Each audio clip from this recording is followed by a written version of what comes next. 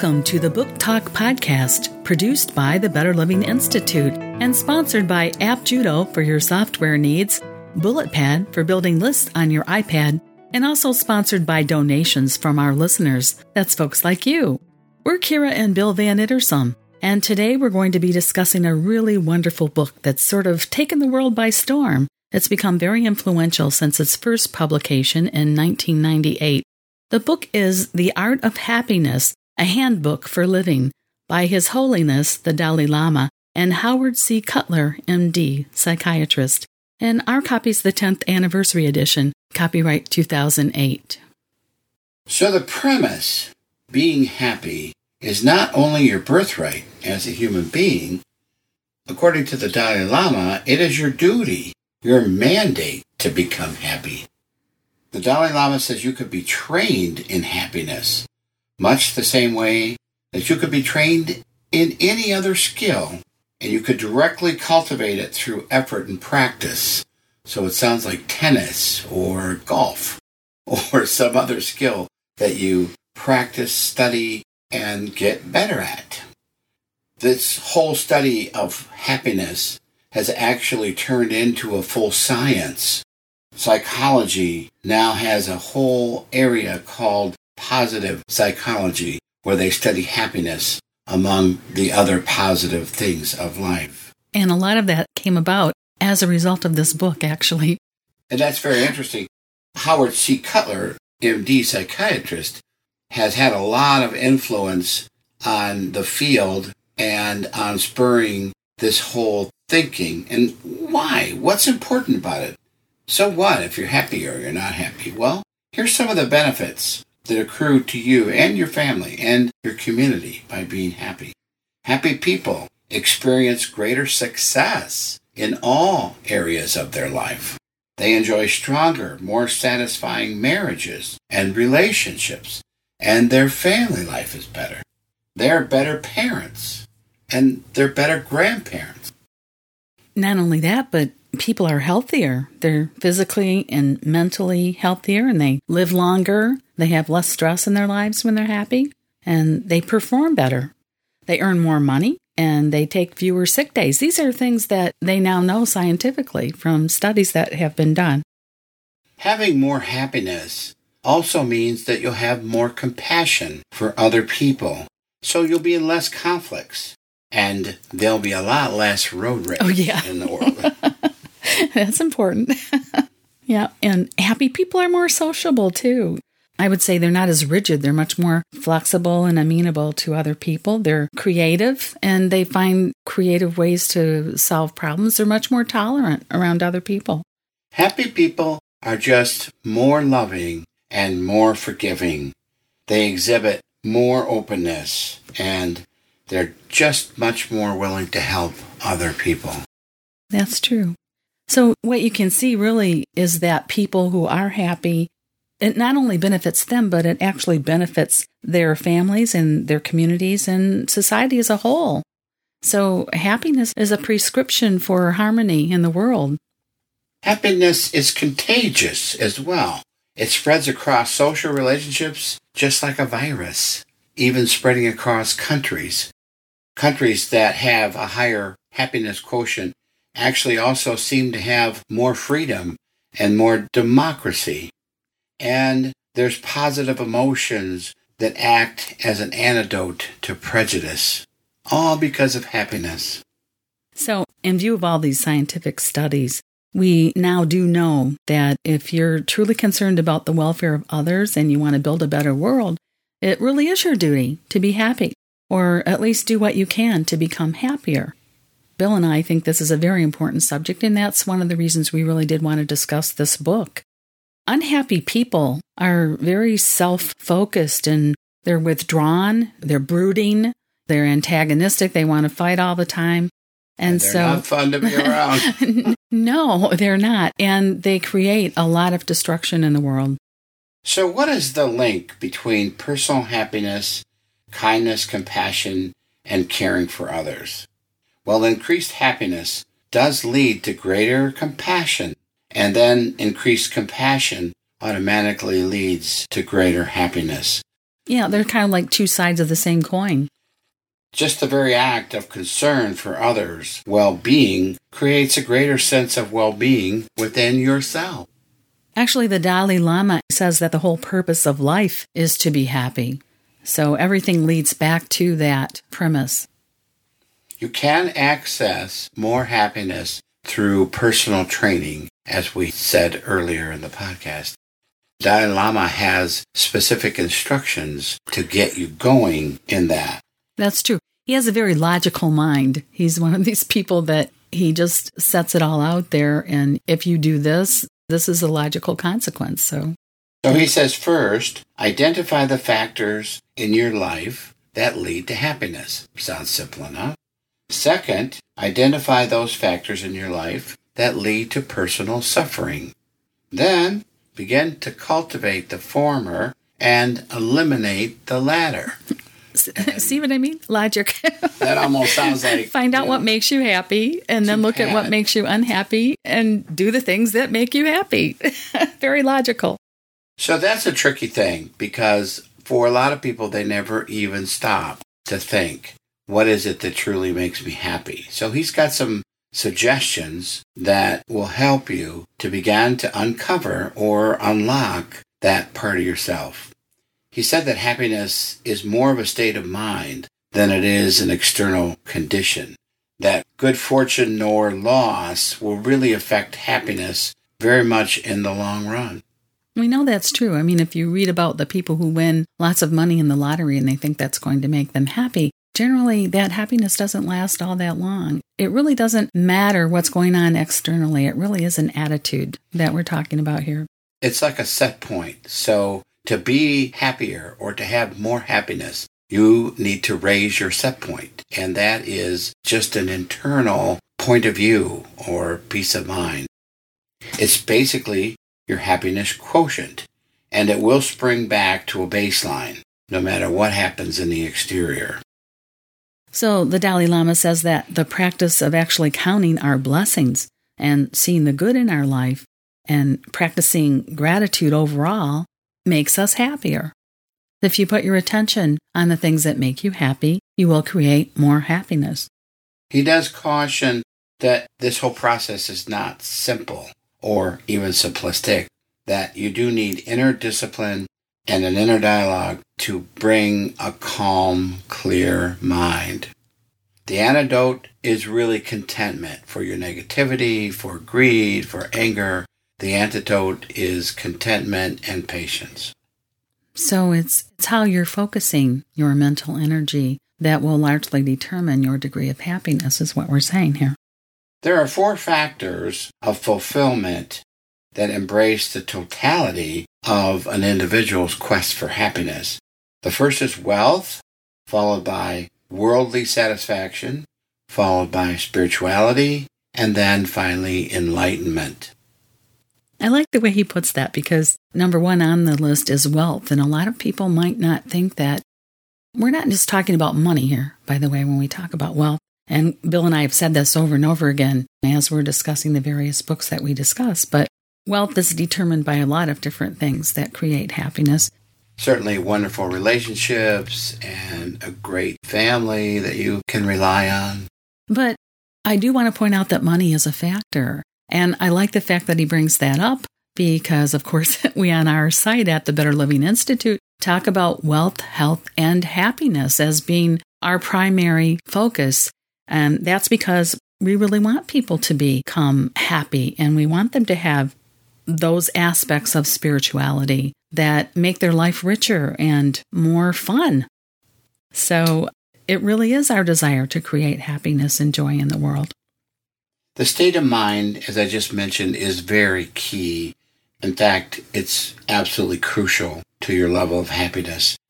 The greater your peace of mind, the greater the ability that you have to be happy and have an enjoyable life.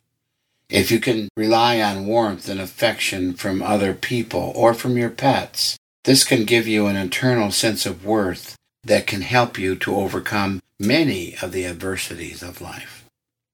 That's true. The Dalai Lama even mentions that making balanced decisions regarding pleasure lead to a more ultimate happiness and not just a sporadic or short-lived one. He says anything that we do, we should ultimately ask ourselves, will this bring me happiness, long-term happiness? Some more suggestions for training your mind. He says that you can observe your emotions and that positive emotions will benefit or help you and negative emotions are going to be harmful to you. There again, it sounds very logical and very pat, but he knows that there's a much deeper understanding of all of it. He suggests that you judge your emotions in terms of how much happiness they bring you and not strictly based on an arbitrary moral yardstick. So he's not really talking about whether something is right or wrong, but actually the effect that it's having on your life and on the life of those around you. And specifically on how well it builds or detracts from your personal happiness. Specifically, yes. He says that this happiness or lack of happiness is really largely in your own hands. So you need to cherish, develop, and increase the positive emotions, even when it seems difficult to do that. And you must be determined to face and overcome your negative emotions, even when it's difficult to do that. He says that hatred and jealousy and even anger, all the harmful types of emotions that we have, actually spawn more of the same. They spawn things like fear and inhibition and insecurity. You become lonely in the world. And then, when you're operating from that viewpoint, the world appears to be very hostile. One negative thing builds on another, and vice versa. One positive thing builds on another. Sure, because compassionate, warm, kind-hearted people are basically healthy, and they have an open heart, and they communicate and relate better, and they have a spirit of friendship and less need to hide things from other people. Others appear to be just like them, or just like me, or just like you, so that we don't see the differences. Oh, you're different than me, and I'm sure I must not like you. Now, unless you're in the habit of trying to practice happiness, old negative practices do gradually take over. We all encounter people that talk about other people and talk about all the negative aspects of them or the things they don't like about the world. That is a habit that some people have, and it tends to be their pastime. When you focus on positive things, you're more fun to be around. And people don't regret having opened the door and seeing your face. They're welcoming you because they like to be around people who are happy. And of course, this is because positive practices will gradually diminish old negative habits. And so you can replace all of your negative conditioning with positive conditioning. The Dalai Lama cautions that this is not instantaneous, that this will take a long time. But he also suggests that if you stay focused, that it will happen. Another thing that the Dalai Lama points out, and I think this is an important point, is that just doing wholesome deeds doesn't come naturally. We have to consciously train our minds in that direction. You would think that people are just born being gentle and compassionate and that we just don't have to put forth any effort in that regard. But that's not really true. He says that to be gentle and compassionate, that we must develop an appreciation and an awareness of these, what he calls arts. And these are things that we can train ourselves to be better at. So we need to change the way we see ourselves. We need to change our internal voice and our internal definition of what is our true nature.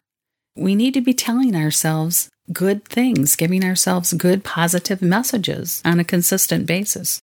Yes, that's right. And unfortunately, a lot of the educational history that we get in the Western world, like to help us become more clever and genius, he says is basically useless in the pursuit of true happiness and compassion.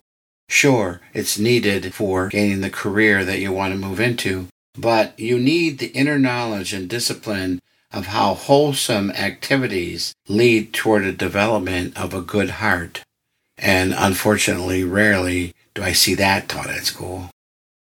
That's true. There's usually a lot of pranks. People are making fun of other people. These kind of things are very common. We notice this, especially in the young people, and it's permeated through a lot of the culture. It's in a lot of the movies. I know as my children were growing up, I used to watch a lot of the sitcoms that they would watch on television, and I was appalled at the way these children would make fun of their parents when their parents were not in the room. I hadn't grown up with that kind of an attitude, and it was hard for me to see that as a normal way of being, and I didn't like that my children were seeing that as a normal way of being. But it is sort of the attitude of the culture that we live in today. So how do you reclaim your inner state of happiness? Well, the inner core, the hardwiring of all humans, is really completely untainted by negative emotions or thoughts. So basically, people are trained to be negative from the time they're little. The environment they live in, their household, the way their parents are. So sentient beings fundamentally are gentle and non-aggressive. Your physical well-being and health will thrive in an environment that is calm and loving. So then, what does it take to get back to that root? Well, I know that what my children claim that we did is pretty much what the Dalai Lama recommends, and that is to give a lot of affection and tenderness and support and to display these gentler emotions, to show appreciation for one another as family members and respect and high regard. We're all really endowed with this seed of compassion. This is how the Dalai Lama puts it. And he says that through our own directed efforts, that seed of compassion can actually flourish. As Bill said, babies come into life with an innate ability to elicit love from all the caregivers in their lives. They have an ability to bring that out in you. Of course, some babies have the ability to test you as well, but it's really something that we need to train ourselves in so that we can create more harmony in our lives. If we're giving out love and compassion, it's likely that we're going to get that in return. So if you can combine human intelligence and human goodness or affection towards others in a balanced way, all human actions will then become constructive. The Dalai Lama says that the ultimate solution to our conflicts, and this is both our internal and our external conflicts, lies in returning to the basic or underlying human nature, which he calls gentle and compassionate. You can believe that human nature is compassionate rather than aggressive at its core, that our relationship to the world changes by how we magnify the compassion. Then we begin to relax and trust and live in ease. We do become happier. Now, on the negative side, and we all do have a negative side if we're not taking care to cultivate these positive qualities, feeling negative can be destructive to your health. Things like anger, violence, aggression, all of these secondary emotions that occur mostly out of frustration because we're not experiencing the level of love and affection that's natural to us. And for some reason or other, we have not been trained in how to get that love and affection that we want. Out of frustration, we can become angry. We can have feelings of violence toward others and aggression toward others. We don't like it when we're not held in high regard by other people. And so hatred can be the greatest stumbling block to the development of compassion and happiness. A little bit of negativity goes a long way, let me put it that way. We need to be so guarded against it because even a little bit of negativity is toxic to our lives.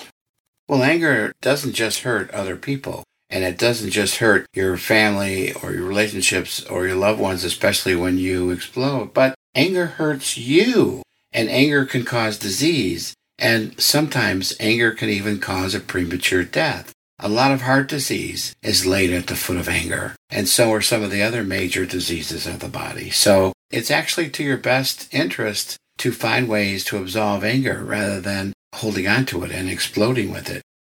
Yes, the Dalai Lama says that anger and hatred is 100% invested in no other purpose than destroying you. Those are his words. So for that reason alone, we should never give in to any anger that arises within us. And again, that's not easy to do. It takes conscious thought and conscious practice. You can be very intelligent and not understand that human compassion is so important in the world. If you don't have that understanding, you can wreak havoc in the world. This is one of the reasons we have the wars that we have. But it is important to know that the reverse is also true. You can use that same intelligence that created so many problems and use it to find ways to overcome all that negativity. We have the potential to develop into gentle, caring people, or we have the potential to become violent and aggressive people. And the impulse that gets emphasized is really a matter of training and attention. It's kind of like that story of the two wolves. And at the end, they say, well, which wolf wins, the kind wolf or the violent, aggressive wolf? And the Indian master says to the student, well, the one you feed is the one who wins. And the Dalai Lama also points out in this book that there is no real self-reliance in the world. It's only an illusion, because no one really does exist solely unto himself. A lack of compassion in the world pretty much leads to ruthlessness and destruction. We need to take a break for a moment to thank a sponsor. This segment of our program is sponsored by App Judo, your complete web and mobile application development service. The Japanese word judo means the gentle way. The martial art of judo got this name because it signifies maximum efficiency and mutual welfare and benefit. App Judo follows these same principles in all its software development projects, using the best technologies and computer science principles to serve clients' needs elegantly and intelligently. App Judo prides itself on building attractive and intuitive user interfaces that your customers will easily understand and love to use.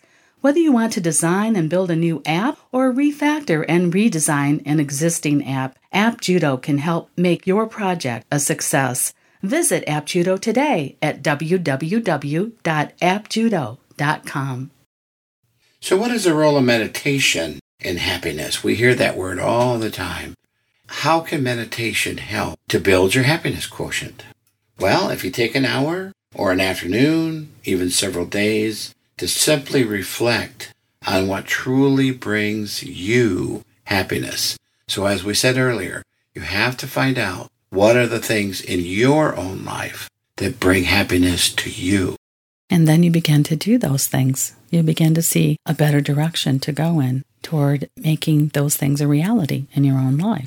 You can reset your priorities to help accomplish this. And you begin to sort of do it in a more systematic way so that you can begin to change really the rest of your whole life. So meditation and contemplation, if you look at it in this way, they really do give you the meaning of your life. What is your life's purpose? What do you need to do to be positive? We weren't really born to go out and cause trouble and harm other people. To have a life that's full of value, we have to learn to develop this warmth and kindness and compassion. And then our life really can become meaningful and peaceful and happy. So what happens to your relationships when you begin to build on inner happiness? So when trying to understand how to work through relationship problems, the first stage in the process is to deliberately reflect on the underlying nature and the basis of that relationship, and of course each one of your relationships. Recognize that there are different types of relationships, and then try to understand how they're different. And that's true. You know, some of our relationships are built on things like power and position in our jobs and that sort of thing, even in our families. Some relationships are based on true human feelings. We need to be able to determine what kind of relationships we're in. Do we want to remain in them? And especially close relationships that hopefully are built on sharing and connectedness to help them keep close. This is a genuine friendship, and it's not affected by status, but rather feelings of affection. Right. In marriages or love relationships, it's sometimes an initial sexual attraction that's the basis of the relationship. Marriages that last because they're not built on this sense of power or passion or lust or even romantic love. It can be short-lived. Romance is something that's kind of hard to sustain over time, but with focus and the attention that a marriage deserves, a loving relationship can build. It builds on the actual values of friendship and the bond that's created between two people who love each other in a much deeper way. And also share their inner thoughts and their inner desires and the other aspects about themselves so that there's more to it than just a very surface thing. There's something that you're getting and able to give in this two-way street relationship. Right. Also, shared values. What matters to you? What is your desire in life? What is it that you want to create? And what kind of a relationship are you creating as a couple? The Dalai Lama says that long-lasting relationships are really more of a multidimensional relationship, and they do require mutual affection. They require a great deal of respect and dignity between two people. So what is the role of suffering in your quest for happiness? Because suffering is really what he would call the opposite of the happiness quotient, and also something that most people want to stay away from. Well, some of the things that create suffering are things that we absolutely just have no control over. And one of those things is the death of a loved one. Anytime something or someone that we love leaves our life, that leaves a big hole, and we do suffer. Physical and mental illness is a source of suffering and also something that you really have no control over. And the decline that occurs in old age, and sometimes unexpected atrocities that you might see on the news or hear about that enter your sphere. Maybe you didn't want them to, but there they are. And they do lead to personal and internal suffering. And so logic would just tell you that when you are suffering over these kinds of things, most of us would like to just avoid them and never have them come up. But it is appropriate to actually seek out what is causing your unhappiness and then do whatever you can to overcome or alleviate these problems. When you're losing someone that you love, this is why we have groups that gather to discuss common issues like the love of a lost one. We have grief counseling. And when people are in airplane crashes, they have special counselors that go there and deal with the people who have gone through this terrible atrocity. So it is appropriate to search for solutions like that. When there's a lot of suffering, it's appropriate to find some kind of counseling or some kind of understanding, an outlet for how to discuss and find ways to overcome it. And that's a very constructive way to deal with your suffering. If you view suffering as purely an unnatural state and you try to avoid it or run from it, or you feel that it's something to be feared and rejected, then you will never really begin to uproot the causes, to dislodge it, and then to initiate a happier life. So if you have refusal to accept suffering as a natural part of your life, this could bring you to think of yourself as a perpetual victim and cause you to blame others for your problems and your suffering, rather than deal with it and confront it. Yeah, just because this is a book about happiness, it doesn't mean that, we live in la-la land and that we're just ignoring all of the negative aspects of being here in the physical. And there are some things that we just have no control over that we need to address. Now, while you are addressing them, the Dalai Lama cautions people not to relive the suffering over and over again. In the short run, it may even add a degree of excitement to your life, and it can even elicit some attention and sympathy from others. But in the long run, this is a poor trade-off for the unhappiness that you continue to churn in your inner life. Dwelling on these negative experiences and the unhappy feelings that they created perpetuates negativity and continues it into your future. So you begin to live into your own negativity.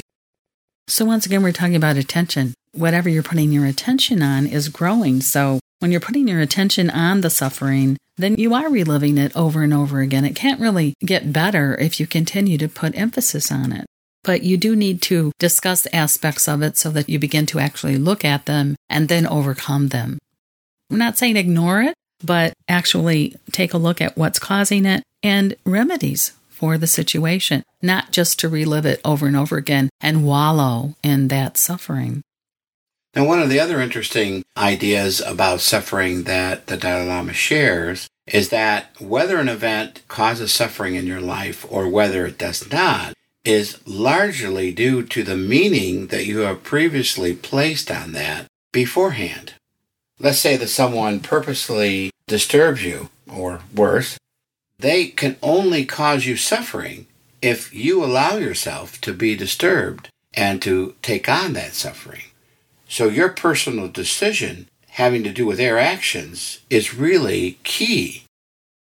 It reminds me of the title to this book that I read once, which is What You Think of Me is None of My Business. And it's basically, we can't really live our lives based on what other people think of us or what they surmise about us. Sure, because you can modify your internal thoughts and whether or not you take on this suffering and the extent to which you will suffer by deciding to or deciding not to. So by personalizing every little annoying situation and thinking that it is intentionally against you, that will make you yourselves and those around you very miserable and cause you a great deal of suffering. And that, he's trying to point out, is a choice. It's your choice. Now, some of us, maybe with age, kind of mature out of this attitude, but some people sort of feel that they suffer this unbearable, intense grief, and they don't realize, maybe they don't have the life experience to know that they'll actually grow beyond that grief. But when you're stuck in this self-centered feeling that you are the only person in the world who can suffer so intensely, then, you truly are stuck in your own misery. It's very hard to overcome that kind of misery when you are so focused and so intent on suffering for suffering's sake. One of the possible solutions to that is to take an honest search within yourself for your own possible contribution to this problem, and then try to shift your focus and your awareness so that you begin to feel less like a victim. And it may turn out that you don't have a contribution. It may turn out that your spouse died, or one of your parents died, or a very, very close friend died, or something along that lines, and you do feel like you have no causation in this, but to still look within yourself to find a way to grow out of the misery. And very often there are those among us who are very sensitive to our own behavior and maybe have a lot of regrets over things that we've done that maybe we feel have hurt others, or maybe something we feel we haven't lived up to our own standards. The only thing we can do is begin to understand and then forgive ourselves. All of our mistakes make us wiser. It's a good thing that we make mistakes, because if we didn't, we would never learn to be wiser. So we have to learn to be kind and forgiving, not only to others, but also ourselves when we do make mistakes. If you're really, really honest, you'll discover that no activity or no mistake or no negative experience is 100% negative.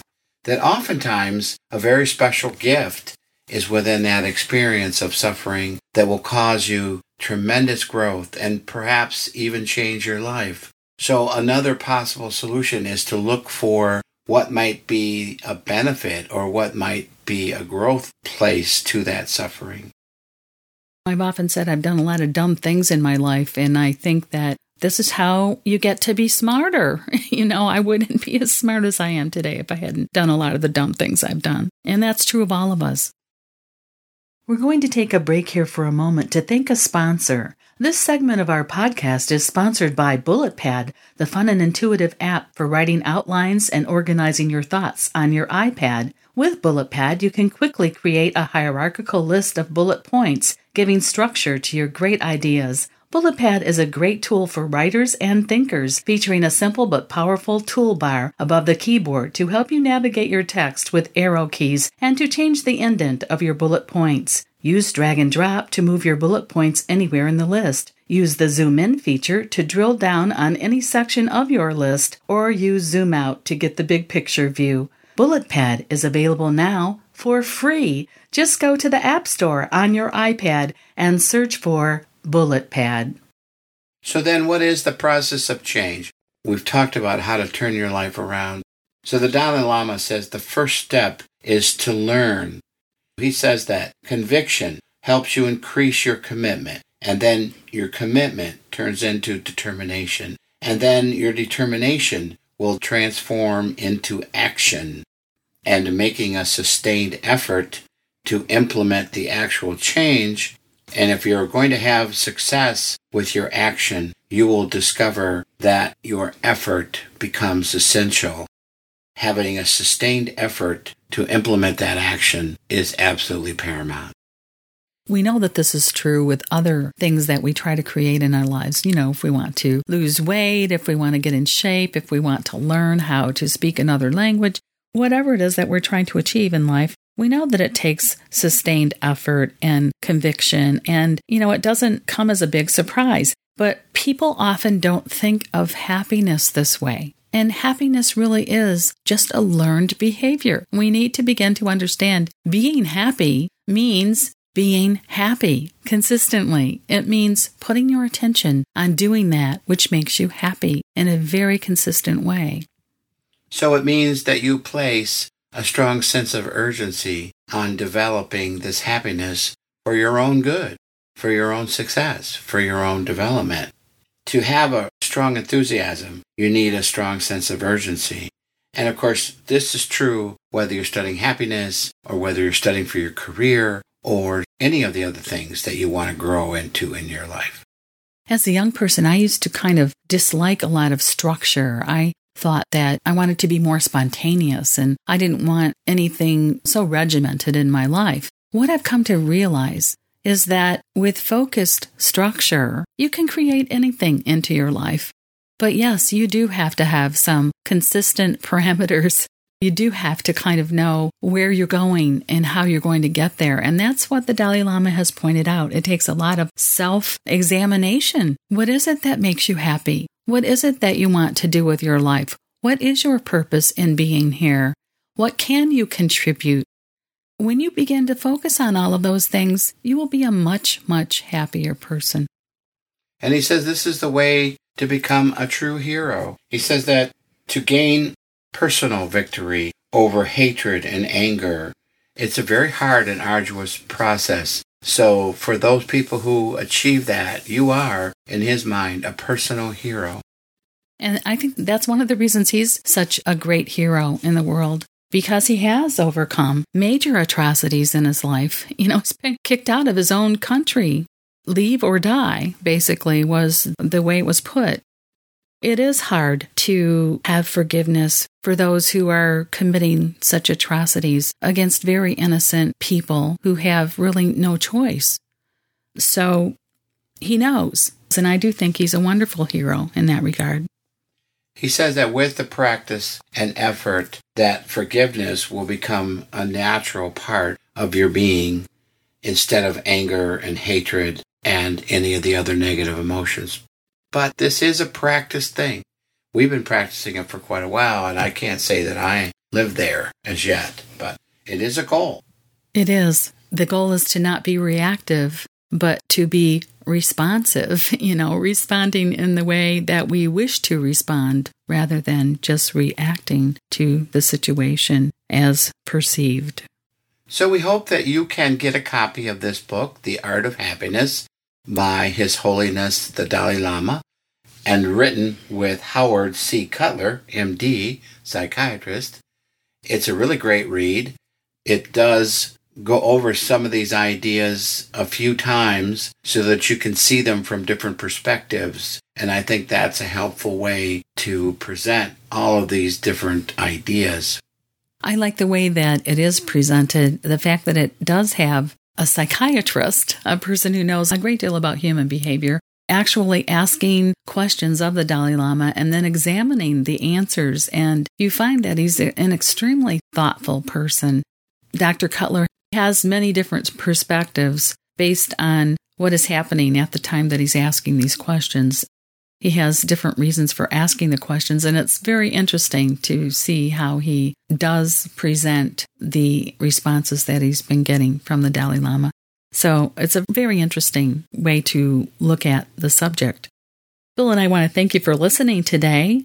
You can subscribe to our show by going to the iTunes podcast and just look for the Better Living Institute Book Talk podcast, or you can find us at our own website by going to www.betterlivinginstitute.com.